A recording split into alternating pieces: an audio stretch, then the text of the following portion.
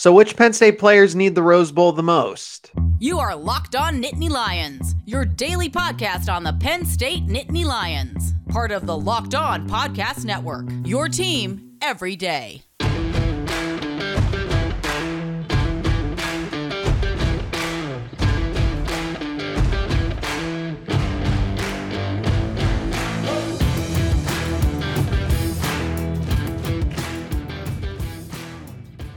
Thanks for making Locked On Nittany Lions your first listen every day. We are free and available wherever you get your podcasts, including YouTube. Thank you so much for putting us over 500 subscribers. The new goal, 550. Please help us get to 550 subscribers before the Rose Bowl. It would mean a lot to me, and really appreciate the support, all the feedback, the likes, the comments, and just the support on this channel. Wherever else you get your podcasts, if you listen to the audio side of this, I really appreciate that as well. Leave a review wherever you get your podcasts on that platform. Today's episode is brought to you by BetOnline. BetOnline has you covered this season with more props, odds, and lines than ever before. BetOnline, where the game starts. And again, my name is Zach Sako, your host of Locked On Nittany Lions. If you didn't know that already, and your Friday episode as we head into the weekend. This show is going to be centered around, or at least start with, who the Rose Bowl matters the most for in terms of Penn State players. Yeah, we'll talk about Utah, of course, but this is a Penn State channel. This is a Penn State show. So we're going to figure out which players need this Rose Bowl the most, who it's the most important for. I'm sure you can kind of guess where. Going to be a few seniors on this list, but some other names that need to be kept an eye on for the Rose Bowl. Now, it's just who's not going to have necessarily the best game, but who would benefit the most from having the best game. Then in the next segment, just some player news to catch you up on. Juice Scruggs was in the headline. Dante Cephas, a Penn State potential grab out of the transfer portal, could be the guy that's going to come in and help the wide receiver core. Penn State potential commit that could be happening today. It's going to happen today, but is he going to end up with the Nittany Lions? And we'll finish up with the Big Ten as a whole. UCLA is officially a member of the Big Ten after there was some ransom. They were held hostage by the Pac-12 and the University of California. And now we have some clarity of the Big Ten expanding to 16 teams and just how that whole situation went down and why the Big Ten moving to 16 teams is beneficial for Penn State. Okay, so who does the Rose Bowl matter to the most? And we're going to begin with offense, go to defense, and then special teams. So I thought I'd pick someone from every positional group. And Sean Clifford's kind of the obvious one. We knew that. I think everybody knew that. This game definitely matters the most to Sean because he's the 10th year senior. As everybody knows, he's the 6th year senior.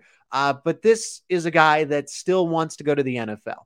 This is his chance to boost his NFL draft stock in some sort of way, whether that's he sneaks into the 7th or 6th round or just gets an NFL franchise to contact him if he's not picked. This is also a chance for him to prove the doubters wrong, to prove the haters wrong. This is a good Utah team. Yeah, I know that some guys have opted out for them, some really good players, but this is some good competition. This is your Pac-12 champion, and Sean Clifford is still against a stout defense. If he puts a nice performance together, that will go a long way. And finally, for him to walk out on top, he's been here for 6 years. He's at least built quite a resume. Whether you like him or not, he's still going to be in the record books for a long time. But this would, and along with all those other seniors, they felt like they built something here. They felt like they had this long journey. Of course, there was COVID. There was, the shortened schedule. You didn't really get to play that 2020 season. So for it to kind of come all together, that's what this is really about. And that point's going to be the same for some other players on this list. Mitchell Tinsley transferred him from Western Kentucky. This is simply just he could boost his NFL draft stock. I don't know what kind of NFL future he has right now. Maybe a nice performance would put him in better contention for a draft pick, or he gets contacted by an NFL franchise if he's undrafted. So this is a huge game for him because a season that he really didn't separate himself from Parker Washington or the rest of the receiver group. Now this is an opportunity, but versatility isn't enough. Yeah, he can play multiple receiver positions, but still a nice performance here against Utah would go a long way for Tinsley.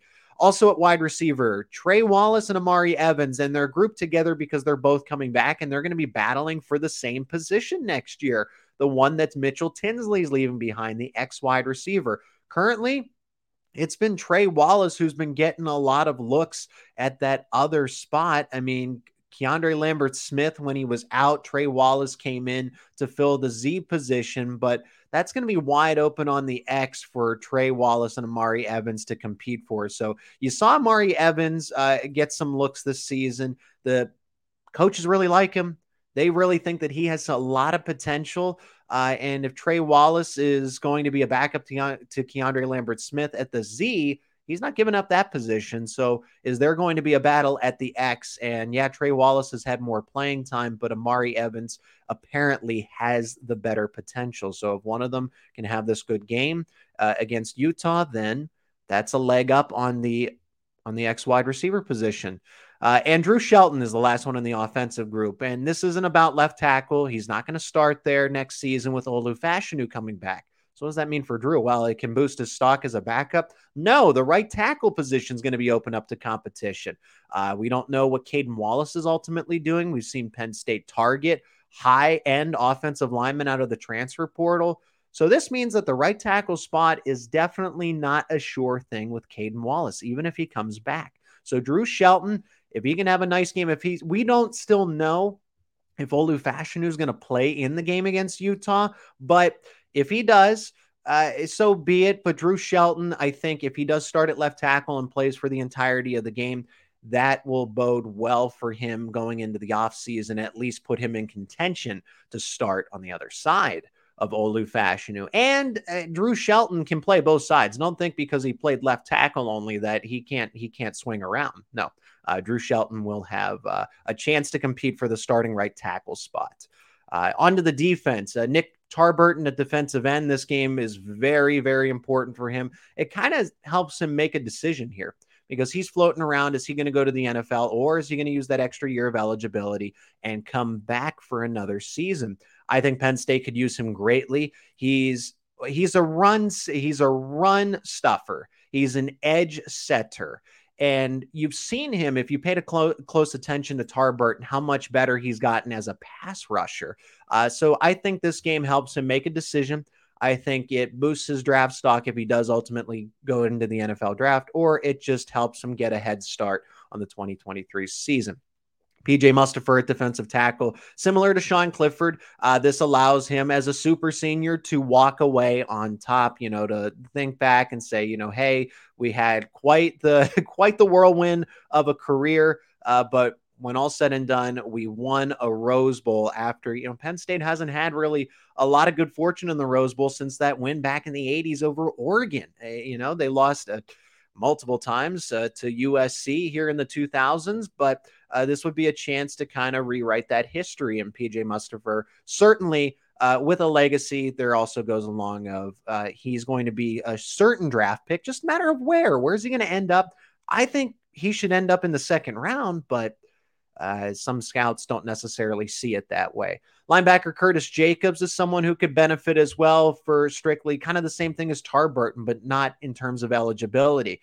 Boost your draft stock, and I think he would fall in the category of a Brandon Smith he's still not as proven. He's got a lot of potential, so that would mean that he's a 4th or a 5th round pick like Brandon Smith was in the 4th round of the Panthers just last year, or it gets him a leg up on the return. If he's going to come back for an extra year, continue to develop, and then boost his draft stock really going into 2024, that is also a possibility. Last on defense is Jair Brown, senior safety, kind of the same thing. He's looking to boost that draft stock, leaves behind some legacy. He transferred him from Lackawanna College, but really more for about him. It is not necessarily personally, but if you look at it, he's being doubted when it comes to draft rankings. And you look at the big boards from all the draft experts, right? There's so many of them these days. And Jair Brown, according to Mel Kiper Jr., he's number 3 on his big board at safety. That's the respect he needs, but that needs to be consistent across the board. That needs to be the case, period. And Jair Brown, with one final solid game, can do just that. And last but not least, in special teams, we're going to go with kicker Jake Pinegar. Still up in the air what he wants to do with his decision. He could move on. he could also come back with an extra year of eligibility. But Penn State does seem like they're bringing in some competition for the offseason. It's not a sure thing that he's going to take over as the starting place kicker next year. So there will be some open competition for him. He would obviously be the first in line. However, don't know that it's such a sure thing for Pinegar. He would not be drafted, but with a good game, could get invited to some NFL camps if that's what he wants to do. This is Locked On Nittany Lions. My name is Zach Sako. I'm going to update you on some player news coming up next. Today's episode is sponsored by BetOnline. BetOnline.net is your number one source for sports betting info, stats, news, and analysis. Get the latest odds and trends for every professional and amateur league out there. From pro football to college bowl season to basketball and World Cup, we've got it all at betonline.net. And if you love sports podcasts, you can find those at BetOnline as well. We're always the fastest and easiest way to get your betting info. Head to the website today or use your mobile device to learn more. BetOnline, where the game starts. Thanks so much for making Locked On Nittany Lions your first listen today. For your second listen today, check out Locked On Sports today. From the games that matter the most to the biggest stories in sports, go beyond the scoreboard and behind the scenes with local experts and insights only Locked On can't provide. Locked On Sports today, available on this app, YouTube, and wherever you get your podcasts. My name is Zach Sako. You can follow myself in the show on Twitter at Zach_Sako. You can see the little bug on your screen. If you're listening, it is ZACH_SEYKO, and Locked On Nittany on Twitter as well. So some player news. We've seen some Penn State players in the headlines. We've also seen some potential Penn State players in the headlines as well. And your favorite super senior quarterback is in the headlines for good reason. But we'll start with Juice Scruggs because he has accepted an invite to the East-West Shrine Bowl. Interestingly enough, that's a way to boost his draft status if he decides to do that. So this means he's going to the NFL, right? Not necessarily. The East-West Shrine Games being played February 2nd, 2023. If you accept an invite, it doesn't necessarily lock you in to moving on, but it is a way, you want to showcase. It's a senior all-star game. You get the chance to showcase your skills with some other comparable talent and veteran guys in college football. But underclassmen, guys, in this case, because of COVID, guys without extra eligibility, or guys with, in this case, people who do have eligibility left have to declare for the NFL draft 7 days after the national championship game, which would be Monday, January 16th, since the game's going to be played on the 9th with anybody of TCU, Michigan, Georgia, and Ohio State. Poor USC having to play a championship game, and Ohio State just had to not go anywhere, and now they're in the college football playoff. If he does enter the draft, he's going to play in the East-West Shrine Bowl, not the other way around. If he plays in the East-West Shrine Bowl, he has to enter the draft. It's the first one. Now, if he doesn't declare for the draft, then he's not going to play in this game. Actually, if you can, for some might remember, Jaquan Brisker actually did this. He accepted an invite to the East-West Shrine game and decided to come back for another season at Penn State. I think it was the right decision because he was selected in the second round by the Chicago Bears, and now he's one of the best safeties in the NFL. He's obviously a hard worker, but his decision, he was going to probably be a fourth or a fifth round, maybe even lower on draft day had he gone right in. Instead, he came back for another year, boosted his draft status, and that's something that Juice could do. I expect Juice Scruggs to play in the Rose Bowl. I think he will. Now, if Juice does leave, if he decides to declare for the draft and go to the East-West Shrine Bowl, it means that Hunter Norzad is going to be the starting center going into next season. We saw him receive some reps from time to time throughout this year. Now, where's Penn State in terms of getting a guy in the transfer portal? Well, there's really no breaking news just as of yet. Maybe a decision could happen today for someone they're targeting, but who knows? It's the ebbs and flows of the transfer portal. Guys are going to make their decisions quickly because they know, like a Cade McNamara to Iowa, others are going to take their time. And that's just the case with Dante Cephas out of Kent State. He is projected to Penn State by On3.com, and that's something that the Penn State insiders at that channel did make mention of. They felt that Cephas was leaning towards Penn State. It was the first place he visited, and that's something that I mentioned on an episode just this week. but he still has yet to narrow down his list. He's visiting UCLA pretty soon, actually. Georgia.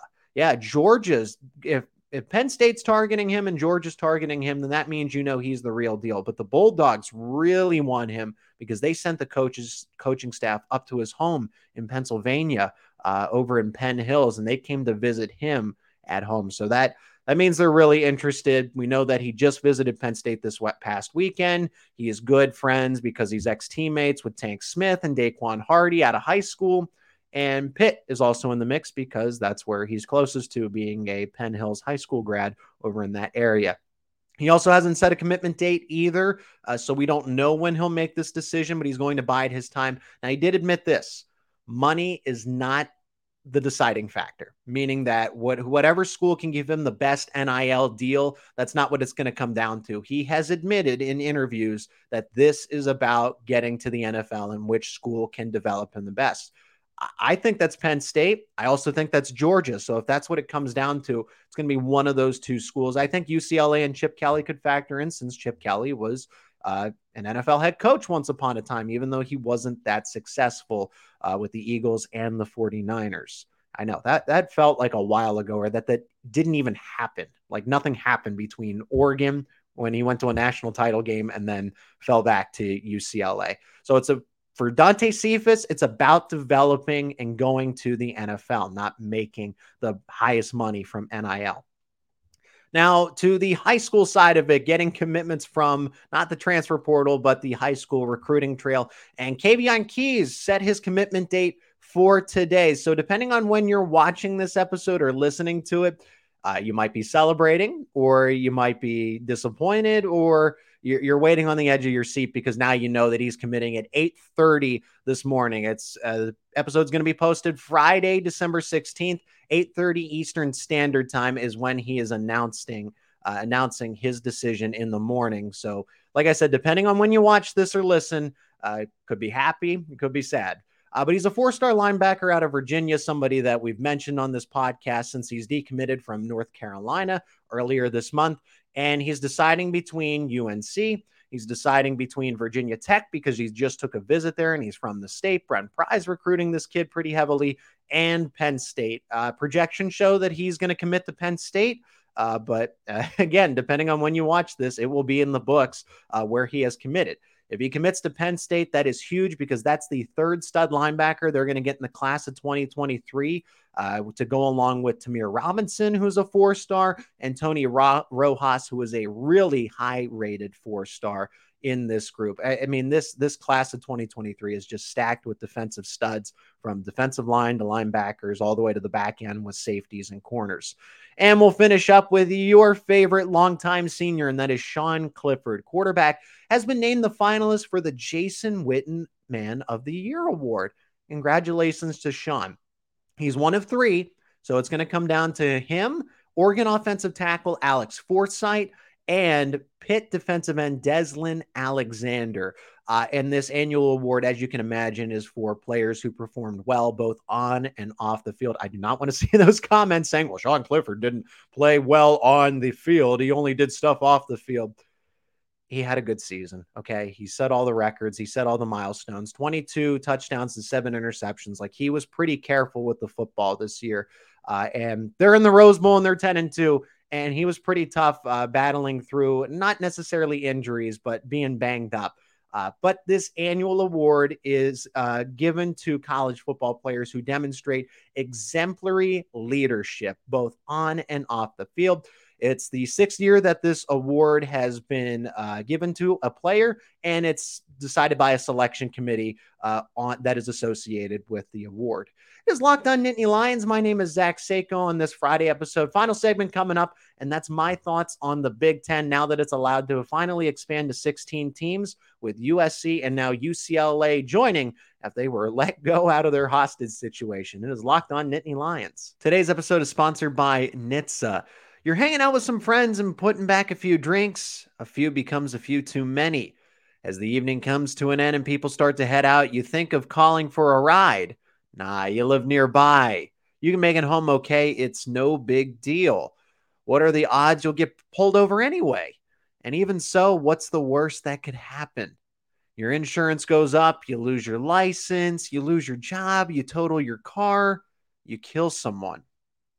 Everyone knows about the risks of drunk driving. The results are tragic and often deadly. However, that still doesn't stop everyone from getting behind the wheel while under the influence. That's why police officers are out there right now looking for impaired drivers on the road to save lives. So if you think you're okay to drive after a few drinks, think again. Play it safe and plan ahead to get a ride. It only takes one mistake to change your life or someone else's forever.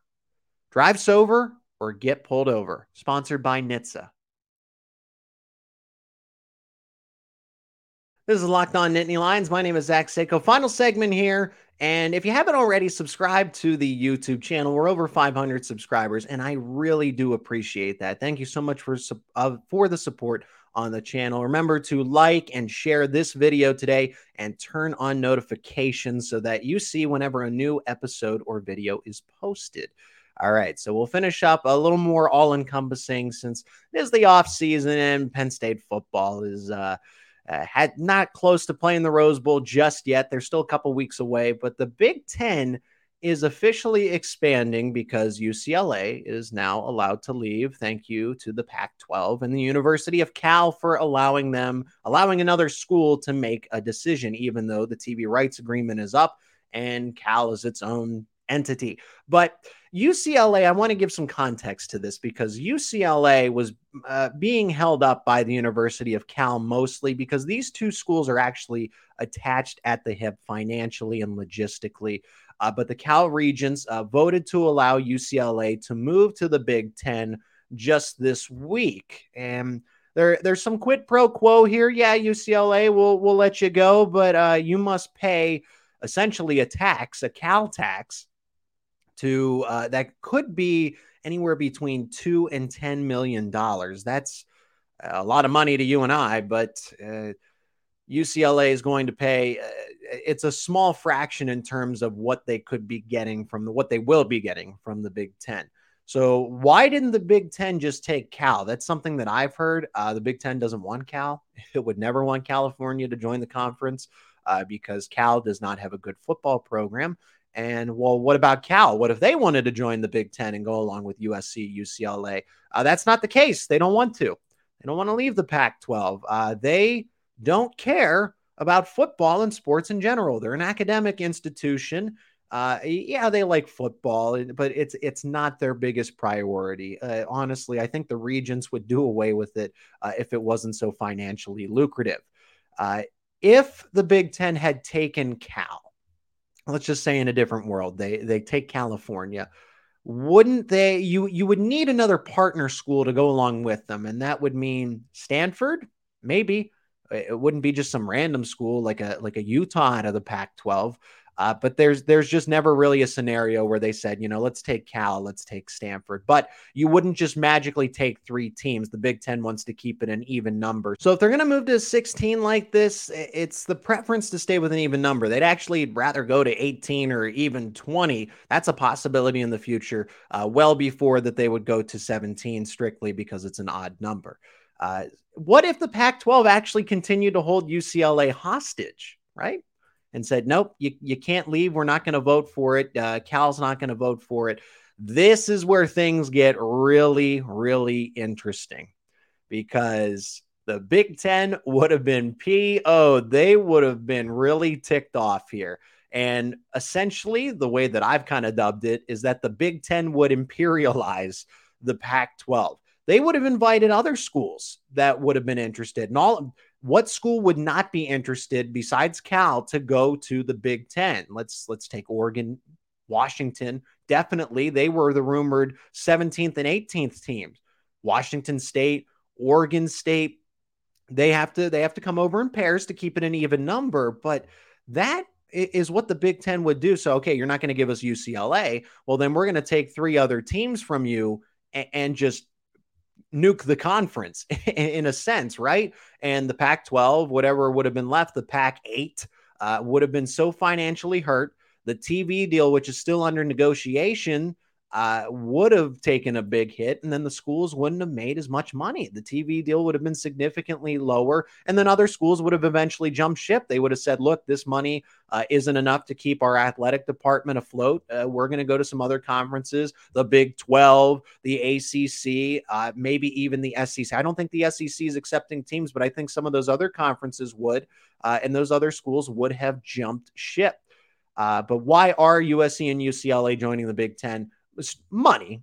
That's what it really boils down to, is money. The Fox, CBS, NBC television deal that's going to go into effect in 2024 is going to net these schools 80 to 100 million per year. Why would you pass that up if you are trying to manage a business, an athletic department, right? The Pac-12 TV agreement was only making a little over 30 million a year. And that's kind of the ballpark figure of about 30, maybe 40 million a year. That's significantly lower. You know, it's not like, oh, well, one conference is making 45, the other one's making 40. No.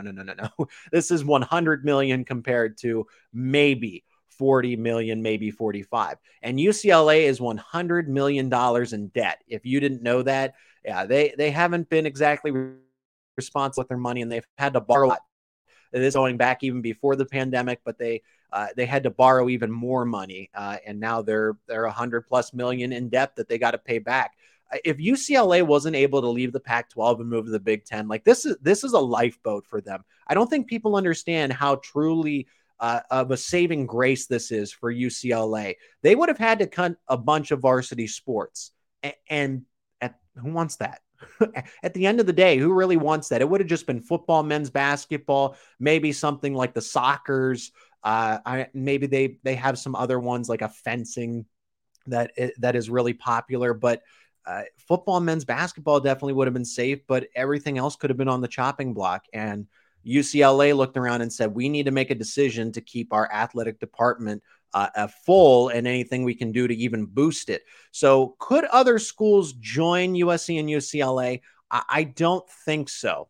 And it's because it's a pie of money and everyone gets an even cut. If you add in any other schools besides Notre Dame, really, and a partner with Notre Dame, everybody is going to get a smaller cut. So that 100 million for each school goes down to maybe 90 or 85, depending on who comes in. They would take away from the whole collective. And that's why this benefits Penn State, because now Pat Kraft, who's a superhero as the athletic director, is now getting an injection of $100 million yearly into this program to build not only football, basketball, hockey, wrestling, cross country, swimming, you name it. This is just all around beneficial for not only Penn State, but everyone that's in the Big Ten. They are going to make out very well from this.